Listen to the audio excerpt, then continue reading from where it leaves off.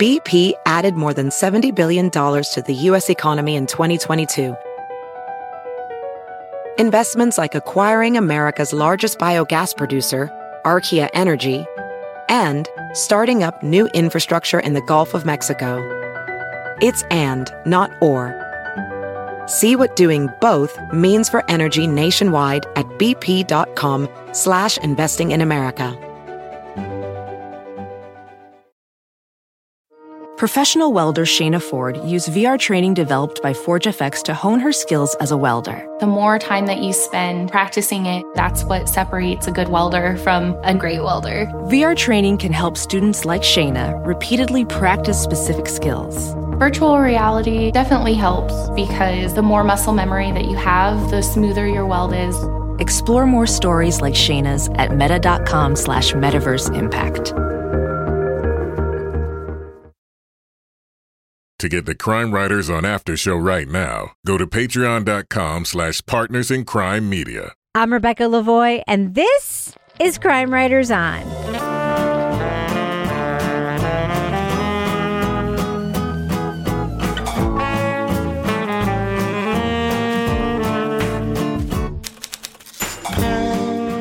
Crime Writers On is the original true crime review podcast that digs into true crime, pop culture, other podcasts.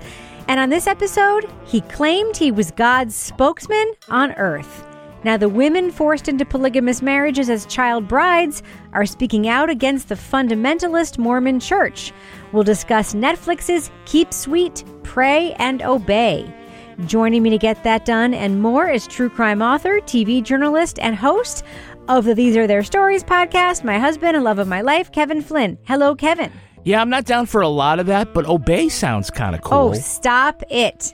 And by the way, you're never going to get that. You're never. Yeah, I was really holding my breath. Never going to get that one. Okay. Also with us is private investigator, certified pet detective, resident cat lady, and author of Dead on Deadline, Lara Bricker. Hello, Lara. Hello. This may be the most raged up I have been about something we have watched in quite some time. Wow. That's good to hear. I cannot wait.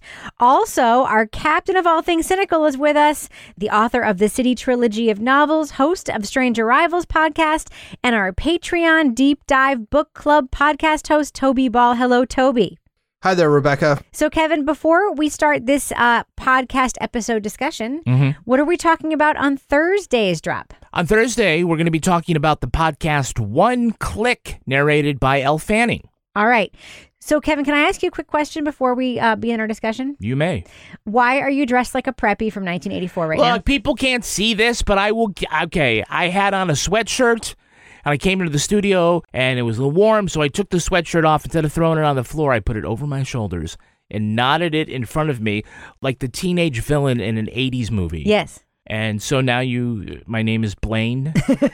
And that's a major appliance, not a name. Blaine was in Exeter again, but I had COVID when he was in town, and I am very distraught. You're talking about the actor Andrew McCarthy. Oh, yeah. Andrew McCarthy, yes. He's made a few appearances in my little quaint of town, and I have 3 years still to meet him. So, well, thanks for stealing my thunder, Laura. Can I ask you a question about Andrew McCarthy, a.k.a. Blaine?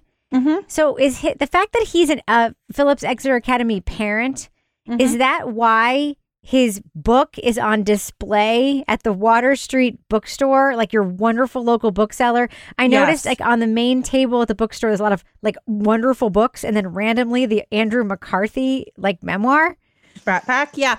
So, yes, actually, and I will tell you a funny story about that. So they had like one copy of that in, and then last fall, it's out, and Andrew McCarthy drops his daughter off at high school in Exeter. He's wandering around town. He posts this nice picture on Instagram that says like, it's so great when your book is in an independent bookstore like Water Street Bookstore.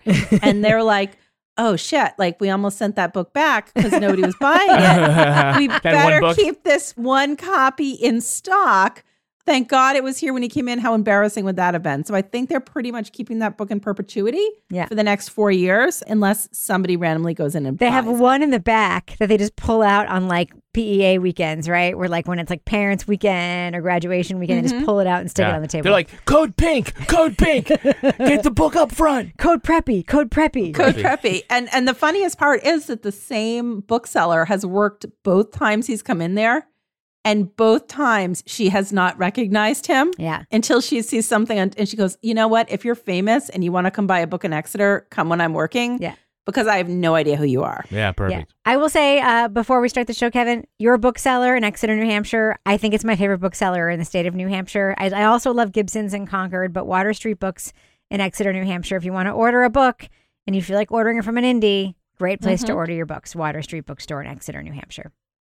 All right. So, Kevin, I really think because Laura is so full of rage that we should get into the review. So I'm just going to go ahead and drop that first clip right now. What do you think, Kevin? Do it. Let's do it. When I was 14 years old, they forced me to marry my cousin. I asked Warren, begged him, please don't make me get married. And he said, do you believe that you know better than the prophet? That if you're questioning me, you're questioning God. As the self-proclaimed prophet of the FLDS, a fundamentalist offshoot of the Mormon Church, Warren Jeffs used the lure of eternal salvation to manipulate his followers. He arranged polygamous marriages and coerced families to offer their girls as child brides within the secretive sect, while Utah authorities did little to stop him. I got a phone call after we filed our case from a local FBI agent who I'd known and I was friends with, and he said, we think if you'll let us track him, we can get him on the top 10 most wanted list. I'm like, whoa, okay, great. Only after he built a temple in Texas and forced families to send their children there did the world get a clearer picture of Jeff's unchecked predatory domain. When the FBI finally pursued him for sex crimes, Jeffs went on the run, supported by money from the church he still controlled. We knew he was on the run, and what we were told was he was accused of things that weren't true. It was all just made-up lies. And that's why they put him on the 10 most wanted list, and they were out to get him and all of this stuff. The Netflix series, Keep Sweet, Pray and Obey, paints a disturbing picture of the modern subjugation of women and the effects of tyrannical control dressed up as religious obedience. It presents many women who fled their underage marriages and the outsiders who worked to expose the FLDS's illegal actions. Spoiler alert, we are going to be talking about plot points from Keep Sweet, Pray and Obey. So if you want to remain spoiler-free, go to the estimated time code in our show notes to hear our thumbs up or thumbs down review. An additional note, I host the Netflix podcast, You Can't Make This Up, on which I interviewed the director of Keep Sweet, Pray and Obey. And that podcast and my interview will not affect my review of Keep Sweet. So Toby, one thing that this documentary does is it very, very much focuses on the experiences of the women who used to be part of the FLDS in the sort of peak period of Warren Jeffs. How do you think the documentary approaches that aspect of this story? Well, they have a number of women who ended up being married off to older men at various ages who talk about their stories and what it was like being there. I think particularly the second episode, which I thought was excellent, which largely follows three of these women, two of whom are sisters and another young woman, and their stories, which are all, they're wrenching. And, I don't know if we want to get into this now, but two of them have this betrayal of them by people who they thought were going to save them from being married off. And in both cases, one, it's a boyfriend who decides that he's not willing to give up his goal of being a FLDS priest in order to save this girl who he likes. And then the other one is the mother who at the during the vows being exchanged, basically through nonverbal means, lets this 14-year-old daughter who's about to marry this guy who's in his 60s or 70s, that the daughter's not the only person who's going to be hurt if she doesn't go through with this marriage, that there's going to be sanctions to the mother too. And my mother just squeezed my hand, and I could feel all of the desperation in her being communicated through that. And that was that last moment when I realized that it wasn't just about me. Not only was my salvation hanging in the balance, my mother's was as well.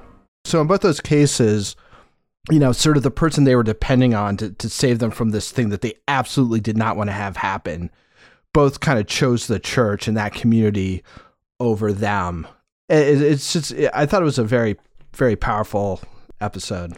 I thought it was too, because it also demonstrated that you could be in this situation, but you're also a human being who has the same feelings of rebellion and the same natural emotions that any young woman would have. And I think that we tend to think of people in this situation as being othered. You know what I mean? Especially when you see the visuals of these young women dressed in pastel dresses, looking like Laura Ingalls Wilder, and to know that in the moment they were just like, no, I don't want this. I don't know. I also found that incredibly moving. So, Kevin, one of the things that I found really interesting that I didn't know a lot about was the Rulon Jeffs legacy. Right. Can you just talk a little bit about what we learned there and Warren Jeffs' ascension under Rulon Jeffs?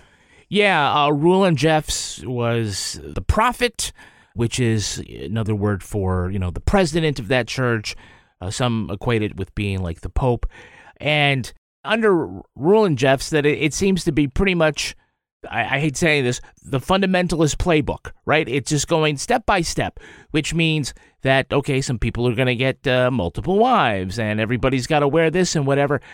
And towards the end of his life, Warren Jeffs, the son, kind of positions himself to be the next prophet, even though he's got like 30 brothers or whatever. But I keep thinking about if I guess Rulon Jeffs, assumed that he was entitled to more than just 3 wives, which is what a lot of guys got, that he could have many, many more. It might not have been great, when he was in his 30s or 40s to have a bunch of other, to be one of a bunch of other wives. I can't imagine like when he's 80 and he's got, green oxygen tank and, he pees himself and you're 14, 15 years old and you're getting married to him. Like how is that? Yeah. I mean, there isn't like any scenario where that's good. But Warren is the one who encouraged him to do it. Yes, because it's then so Warren gross. marries a bunch of his mothers. Warren married all but 2. He married quote unquote mothers. He married all but 2 of these 64 women within a week after his father's death. There's a lot of weird sex stuff, but that's a weird kink. Well, it's not a kink. It's not a kink. It's a control thing. I don't know. There's a lot of stepmom porn on Pornhub, so I don't. Maybe this is where it comes from. The fundamentalist Mormons. It's not about sex. Though. Toby's agreeing with me. But it's not about sex. It's about control. It's about power. Well, you're making a gross joke, but no, it's about control and power. Yes. And sexual domination. I think it's about. I think there is a sex component in there. Absolutely. It's also about the. Well, Laura, I mean, one thing that we can talk about as women is the aesthetic that Warren Jeffs insisted that the women have, right? This is one thing that I thought about, and I talked a little bit about this with the director of the documentary, and we didn't get super into it, but his very, very specific manner of dress that he insisted that the women wear, and the specific hair, very specific hair. What is going on with that? So much so that there was a video on how to do it. All I kept thinking was, there's a bunch of videos on YouTube about that. Who was the girl in like 12-year-old choir practice who rejected him, whose hair that he's making all these women like replicate over and over and over? You know what I mean? It's like so specific. And it's very specific and it's very unnatural. And as somebody who has like, you have good hair. You're Becky with the good hair.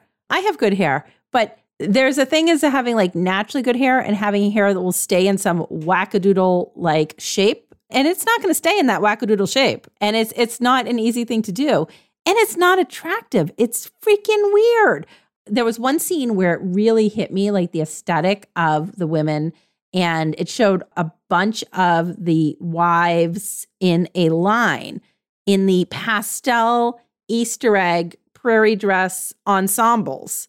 And it almost didn't even look real to me at that point because it looked so contrived. But that was another issue here is that like I look at it and I'm like, well, wait, was this a real image or was this one of the recreations? Because there was some times where it was hard to tell what was real and what was a recreation and what was old footage and what was something that they put together. But the Easter egg scene, I'm sure that did happen at some point, whether or not that was the real Easter egg scene or not, to be determined. But that was just a bit much for me. Well, it's a very childlike aesthetic, right? Yes. So there's a company right now. And I will admit that right before I went on my current like clothing spending diet, I did order a dress from them that is still yet to arrive.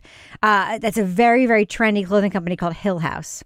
Okay. And the woman is basically, she's created this aesthetic that's like very childlike, like Alice in Wonderland. Like she's made these dresses that you can both sleep in and wear out in the daytime.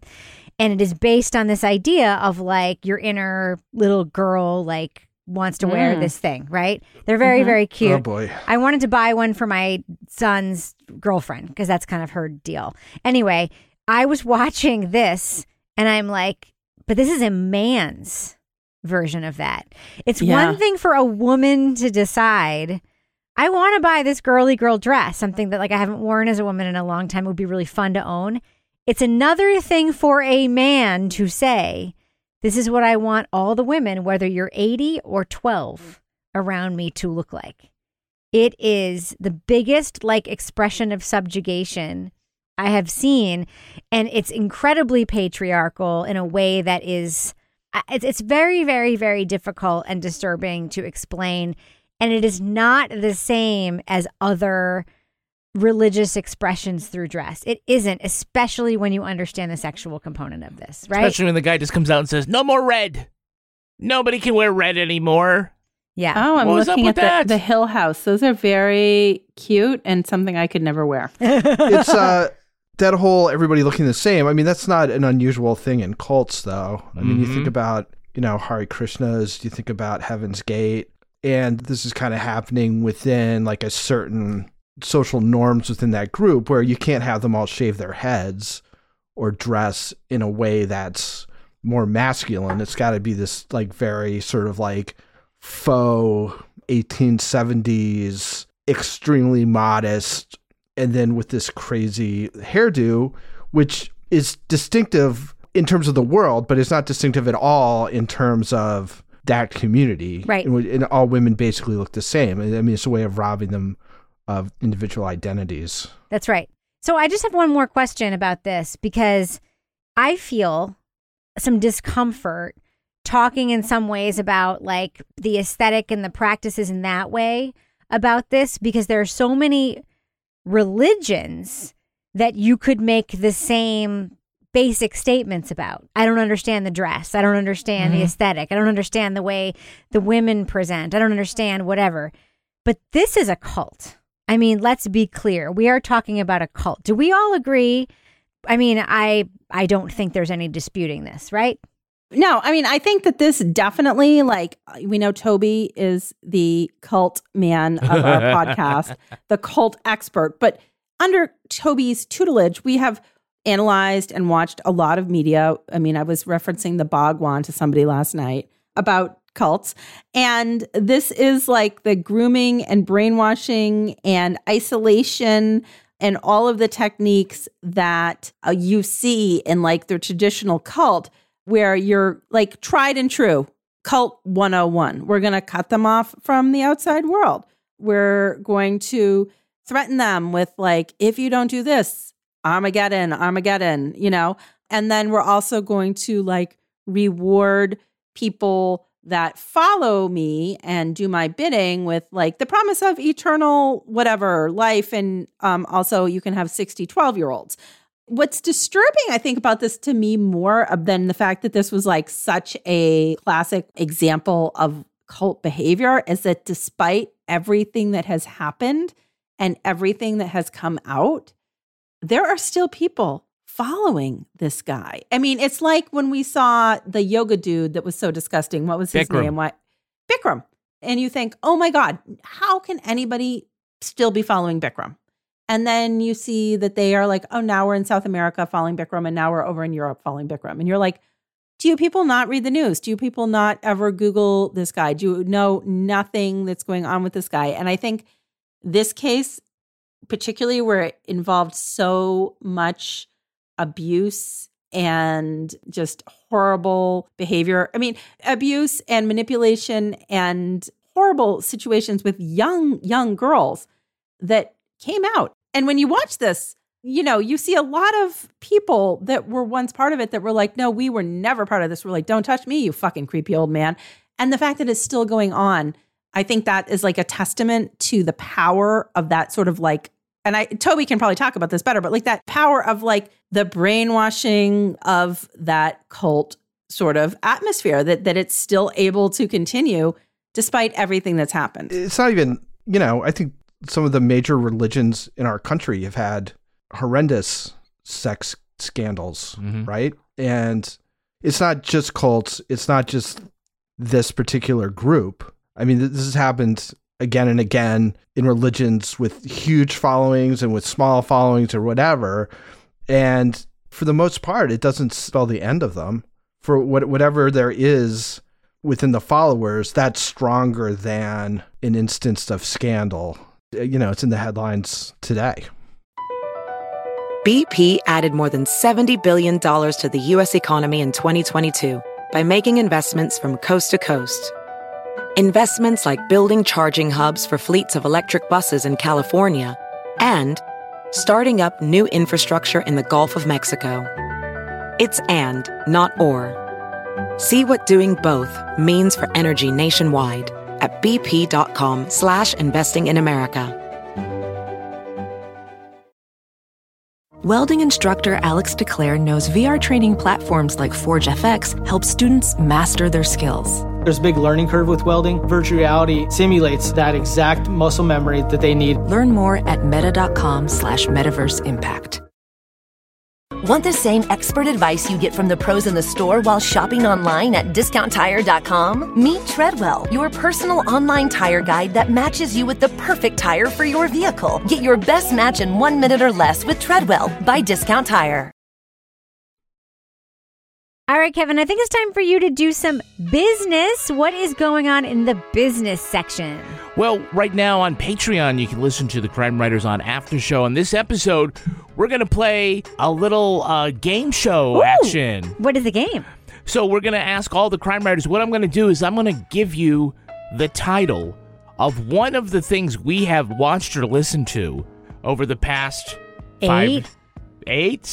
We've been doing this podcast for more than shows 8 years. Or so. Yeah. I'm going to give you the title of something that we have reviewed. And I'm going to pick one of you. You're going to have to tell me what that show actually was. What happened in the show. And then I'm going to ask you whether you were thumbs up or thumbs down I love or thumbs sideways. God. I love it. I'm going to be the worst. I love everything about this game show. I love everything. Are there sound effects and everything? Absolutely, there's sound effects. I cannot wait. I cannot wait to hear this. I play this game show. I cannot wait. Also on Patreon, you can listen to the latest episode of Married with Podcast. Ooh, what's that going to be about? Well, we have a bunch of questions, including one from Katie. She wants to know if she should go to a family wedding across the country. Nope. I haven't even heard the question yet because we haven't taped it yet, but I can tell you if you're asking the question whether you should, it's probably no. No, 100% go. It'll be fun. Nope. Depends where it is. Nope. So we're always talking about asking folks to join the Crime Writers on Facebook group, and we still think that you should do it. It's very easy to join. Also want to encourage you to join the Married with Podcast Facebook group. It's called Married with Podcast. Let's discuss. Yes. Even if you're not on Patreon, we'll let you join in. it. We'll let you in. You can ask questions for the podcast, or you can just look at the questions that people are asking and you can throw your own advice. Yeah. They always get a ton of responses long before we tell them the wrong thing. Yes, it's real. That group is, I got to say, it's fun as hell. Yeah. All right, so Kevin, what should people do, like in terms of if they want to like interact with you, like in an email format? What do you mean, like send join an our email? newsletter, like? Oh, okay. Yeah. It's a stupid way of setting that up. I mean, but that's how I set it up, so you should probably answer. Okay. So, by the way, if you want to join our,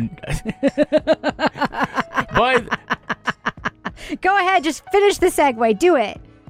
We're leaving this all in. Do it. Trying to leave space for a nice, clean Nope, edit we're not editing it. for Olivia Burdett, our handsome line editor. She'll be fine. Just go ahead College and say graduate. It. Yes. Yeah. Well, if you'd like to get more Crime Writers on behind-the-scenes information, like see a photograph of handsome line editor Olivia Burdett in her graduation garb as she just graduated from Brown University. Ivy Congratulations, Livy. Yeah, we have an Ivy League editor. Can you believe it? I know. Who knew? And she's like, I'm getting paid what to do this shit? I go work at like some fancy place, and instead I'm working for you assholes. I know, man. Wow. Oh my gosh. All right, Kevin, does that end the business section? Thus ends The business section. The business section.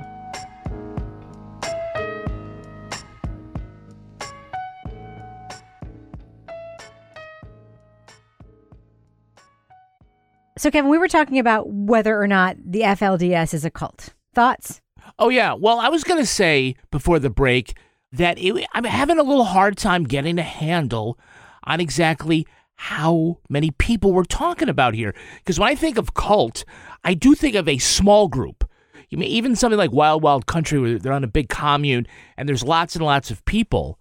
It's not a whole city. Like, I think there are like thousands. Tens of thousands. In this, you can't call it a splinter group when it's that large. They have like their own YouTube channel. And I think it's really weird the way they interact sort of with modern, with modernity and with sort of this ancient stuff where, again, you have to dress like, you're on Little House on the Prairie, but we have a YouTube channel. And...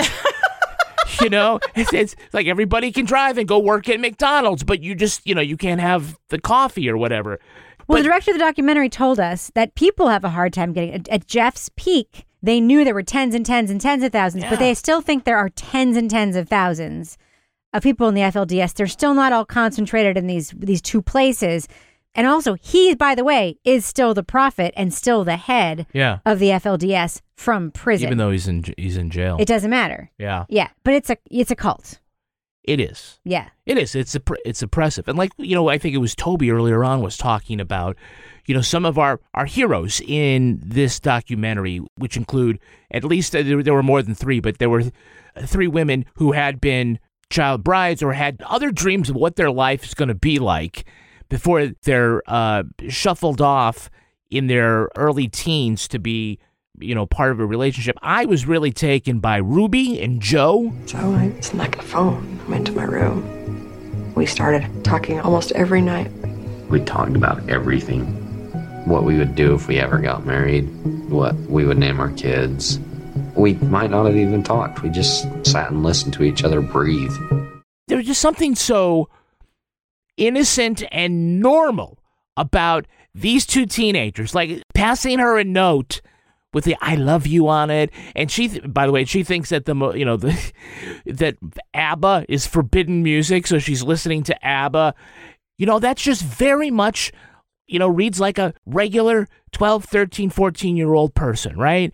But they can't go out on a date because all of a sudden, woof, this is going to be your life. And then she reaches out to Joe, and I can't tell if Joe's a good guy or just a nice guy. But it's funny, he's other than Lloyd Wall, who is the old guy in his recliner who couldn't, I guess, sit all the way up.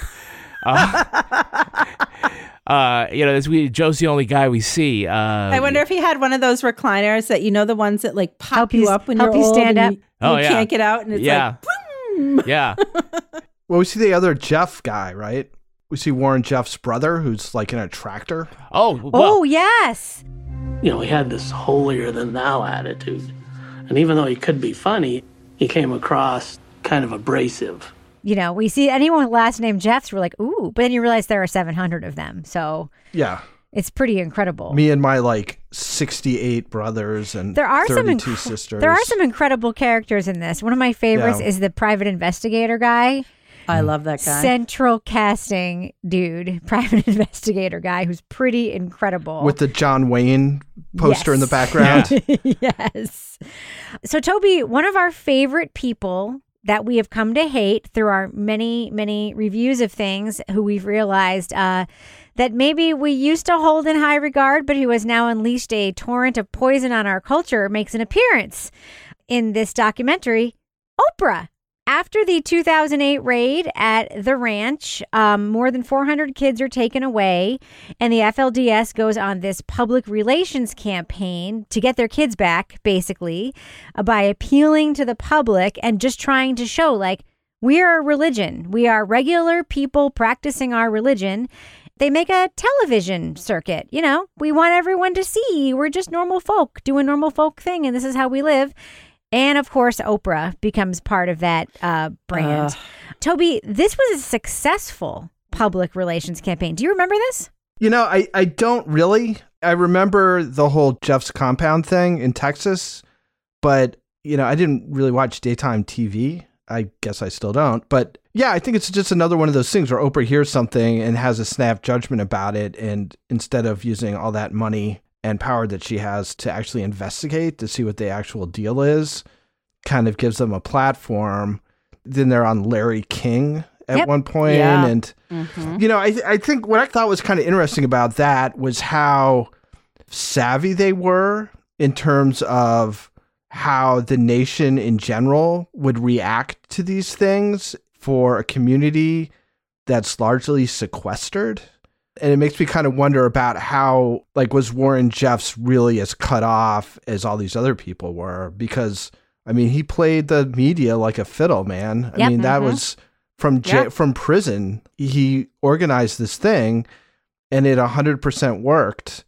So, yeah, I mean, it's interesting. I mean, a lot of these fundamentalists, I mean, we heard about it, you know, I hate to like compare this to like Al-Qaeda or something, but it's another sort of fundamentalist movement that is very, very savvy with their media, uses, you know, why not compare uses the new technology and stuff to advance aims that seem to come from like a couple hundred years ago, if not more.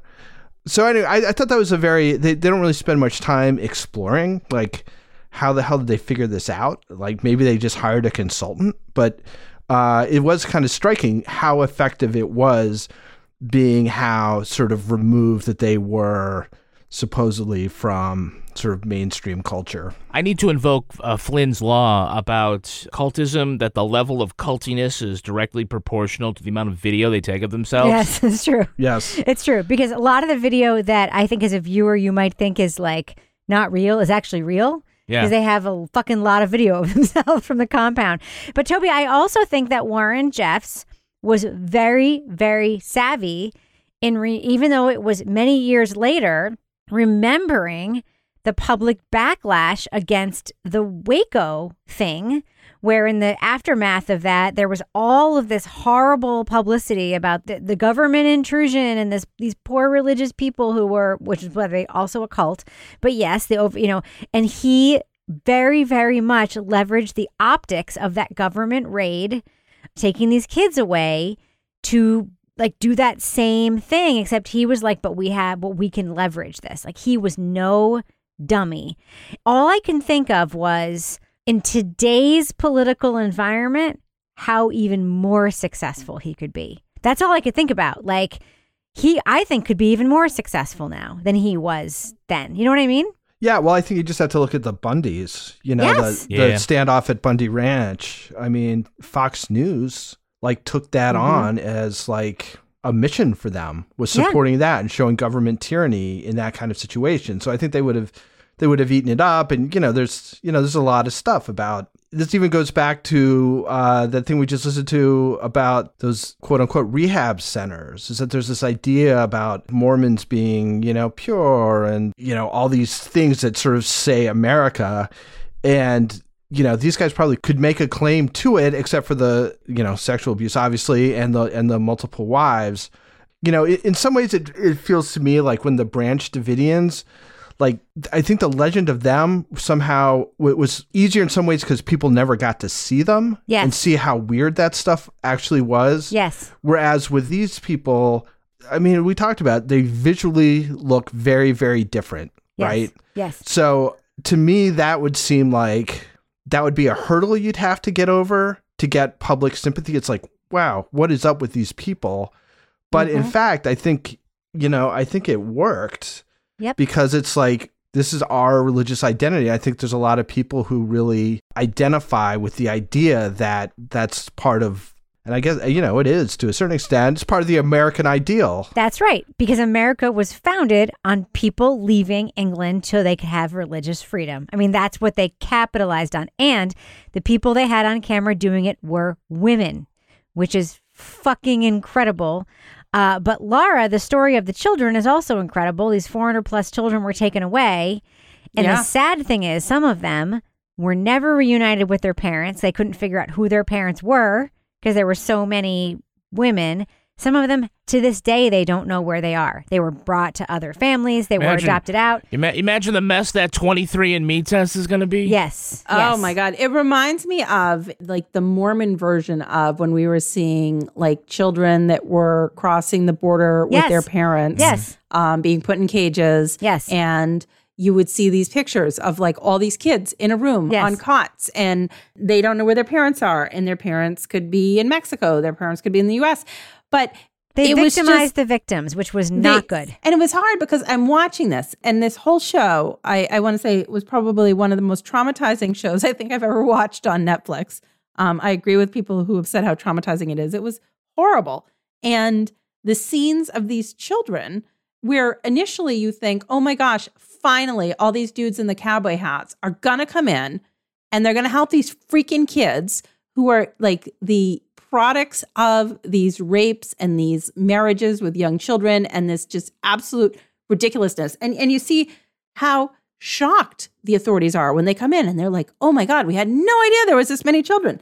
And you think, finally, somebody is going to do something about this horrible thing. And then you see they are taken to this like windowless like building and stuck on cots. Yep. Like people that are like displaced during a freaking hurricane. Yep. It was horrific. And it was just unfortunate because at the heart of it, the intention of taking these children out of a situation where they are being systematically abused over generations, that's something you want to see happen. But they didn't really plan ahead. So it was freaking horrible. I don't think they didn't plan ahead. I think they had no idea of the scope, right? I think they had no idea of the scope. Yeah. I think you're right. They had no idea of the But scope. then they victimized the victims. They did. They did. Yeah. And then it snowballed because anytime children are put in a situation like this, it is now prime opportunity for media sympathy, for Warren Jeffs to play the media, because now we have these crying children, these scared children, the ladies in the Easter egg dresses, where are my children?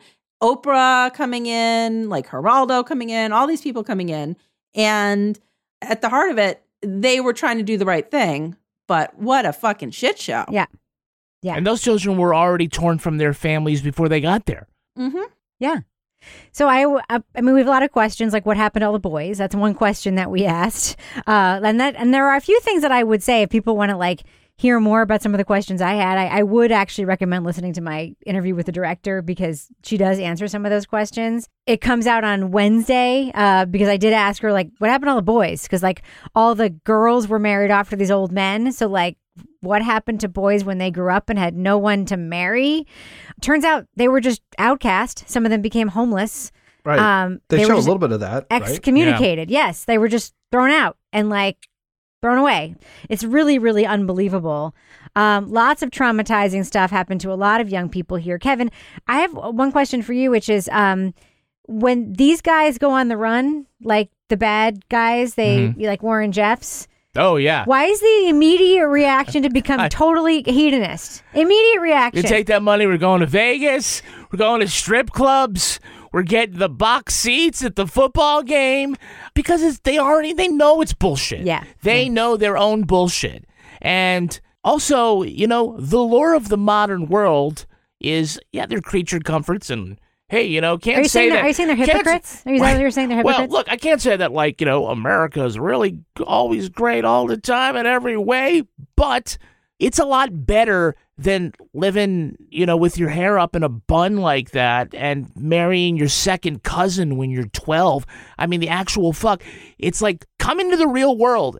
And even if you, Mr. Prophet, dip your toe in the milk of human kindness that is, you know, the modern world, you might want to stay. You know who you sounded like for a second? Who? You sounded like that brother, the actor who played the brother. Oh. In Under the Banner of Heaven. Yeah. But I'm gonna say that I'm gonna take back part of my review there that I didn't care for Andrew Garfield's performance. By the time he got to the end, it was really good. Yeah. But also the one brother, Dan. Dan. Did you guys notice that he always would talk sort of the same way, where he would be like, well, Ron, you have to know that Heavenly Father wants us to go and get all of the women that we can. And would it be so bad if we did that?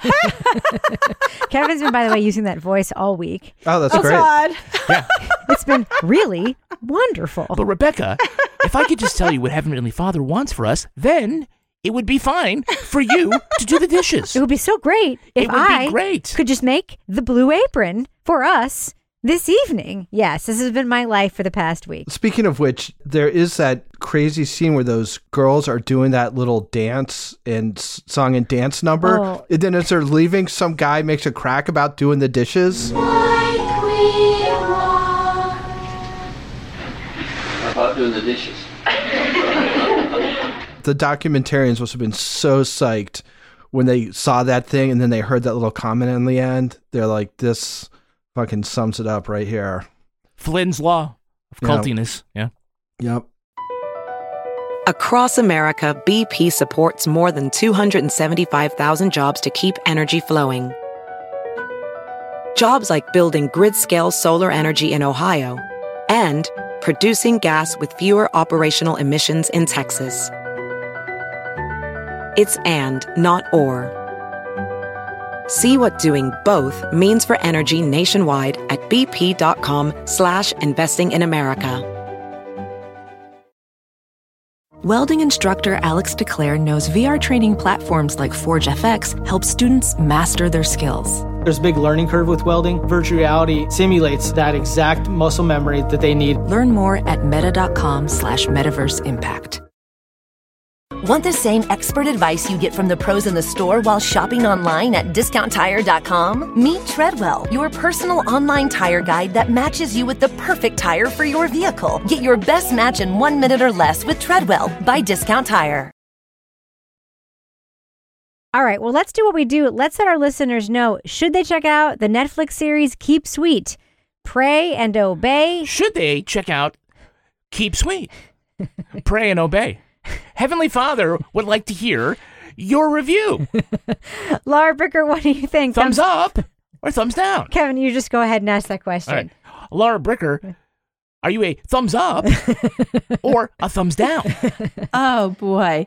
It's hard. I'm a thumbs up for the documentary, and I'm a thumbs down for these fuckity fuckers. So this is one of the more traumatizing documentaries that I have watched, I think, in terms of the horror of the victimization of children. We didn't even get into in our discussion the white throne bed and the tape of Jeff's raping a 12-year-old girl. It is just fucking horrific. There are some scenes where they sort of, I think, go a little too far in like embellishing the horror. Like they make his eyes look like a snake when someone calls him a snake. And I'm like, that might be a little much. The only thing for me that makes this somewhat less rage-inducing and nauseating, I have to tell you, I was actually like nauseous watching that last part, listening to the tape, was the fact that there is such a spotlight and voice for the women that were victims of this cult and of Warren Jeffs. And the fact that they not only stood up to it while it was happening, when they're like, hey, fucking creepy old guy, I don't want you touching me, to number B, we're going to hop on a plane when the police tell you, and we're going to tell you where the fucking secret documents are.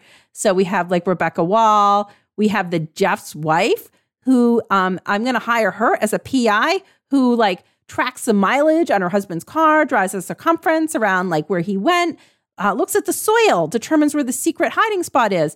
So there is something of a story of the women that were victimized being able to take a stand. But this is hard watching.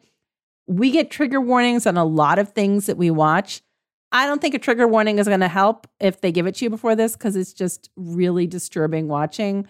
But I think it's really important that this story is out there. And I hope that some of the people that might be wearing the Easter egg dresses someday see this and find the courage to stand up. And this cult needs to stop. I mean, Toby Ball, we're going to end it. Toby Ball, what are you going to do? Are you going to do a thumbs up or are you going to do a thumbs down? Look, I thought this was really good, actually. I'm going to give it a big thumbs up. We didn't talk much about the structure of it during our discussion, but I thought it was put together in a way that the end of it, where you're kind of finding out sort of what happens and people getting comeuppance and stuff like that, has a lot of sort of emotional resonance and impact because of what's been set up beforehand. I felt like there's almost like sort of a Margaret Atwood-ish kind of aspect to this, where you have these women who are trying to gain control of lives which have basically been set up to rob them of that control, and having to put their trust in people who then betray them. And I thought that was just profoundly sad. So I don't know. I mean, it's really good. I feel like it was really well put together. It hit on a whole bunch of different levels, sort of emotionally, but then also sort of the justice sort of procedural type stuff. So I thought this was really well done. I give it a big thumbs up. And Brother Kevin, how about you? Well, Brother Dan, I'm going to go thumbs up. I think this really dovetails well with Under the Banner of Heaven from Hulu, which we just reviewed and it just finished up recently, because in the book version, Jon Krakauer not only covers those two storylines, the Laffertys and that murder, and the history of the Mormons coming to the U.S., the book also covers this, the modern-day Warren Jeffs cult of fundamentalism. So you get all three of those things right there with these two shows. Look, it's put together in a very powerful way. I love the way that they brought in many of the women who were affected, and they were great at telling their own stories and making you really feel like, wait a minute, they weren't just Stepford fundamentalist wives. Everybody grew up going, yes, well, this is what I would like.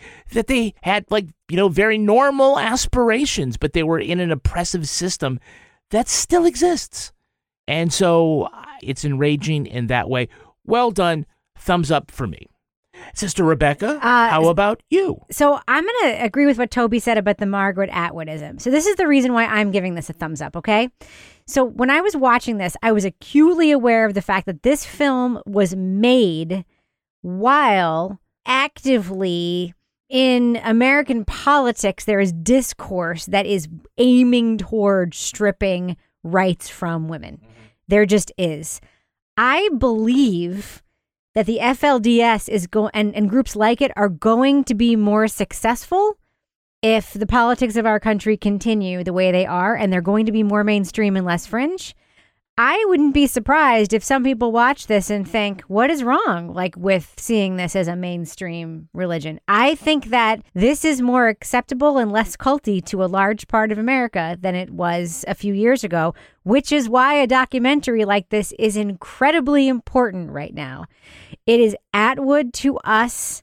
It is America to a large swath of Americans, which is why it is essential viewing. And yeah, it's really important. And what's really important about it is the women who are in it telling the story. I really, really enjoyed watching this. It is incredibly triggering. And that is something that people watching it need to know going into it. Laura mentioned it.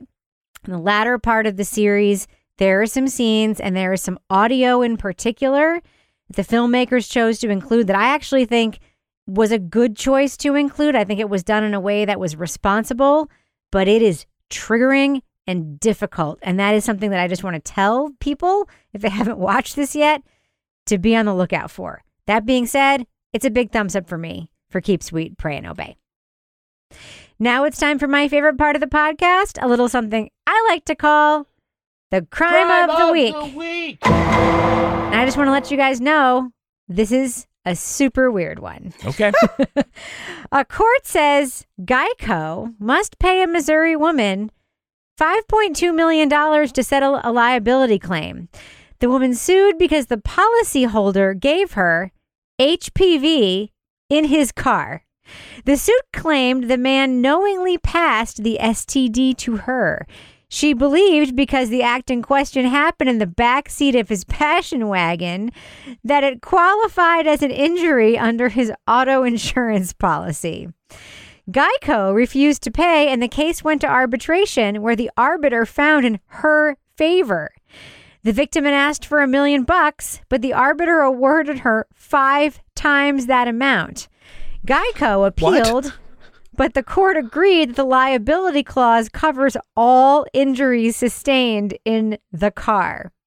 Now, listen, we don't know if anyone else will come forward to sue about injuries sustained in this rolling fuck box, but we'd warn anyone to not touch the stick shift. So, panel, now that just about everything is covered by auto insurance, what will you file a claim about that happened in your car?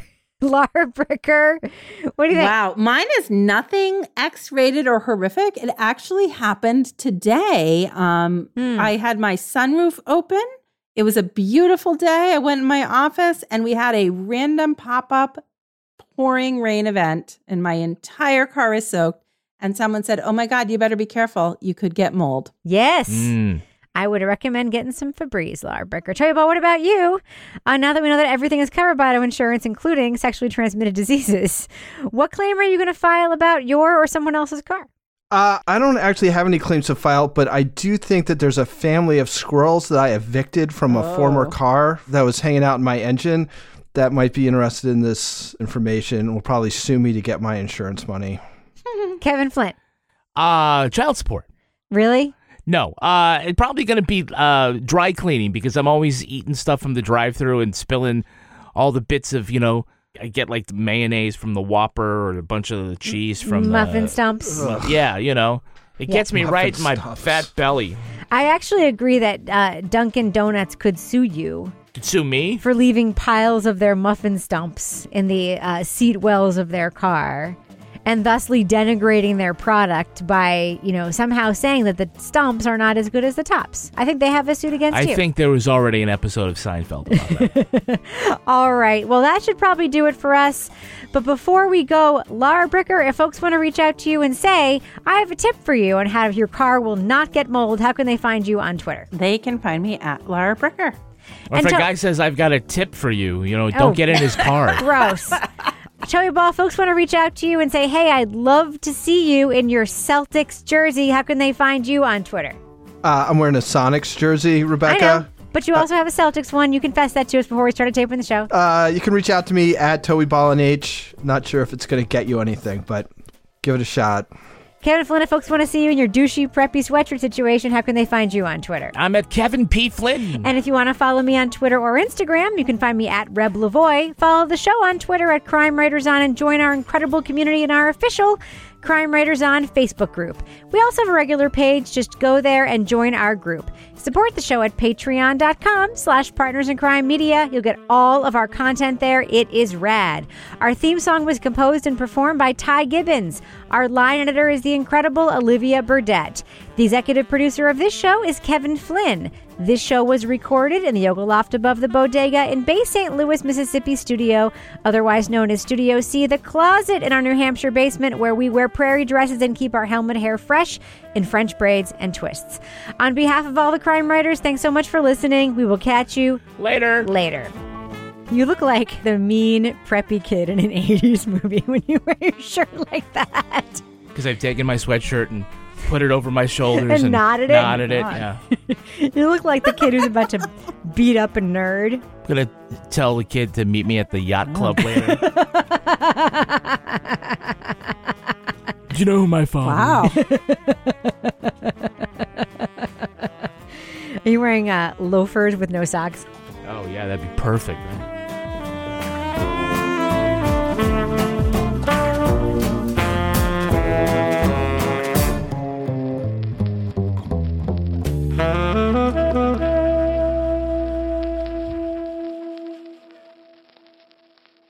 Partners in Crime Media.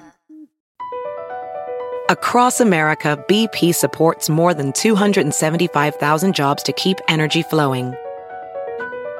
Jobs like building grid-scale solar energy in Ohio and producing gas with fewer operational emissions in Texas. It's and, not or. See what doing both means for energy nationwide at bp.com/investing in America.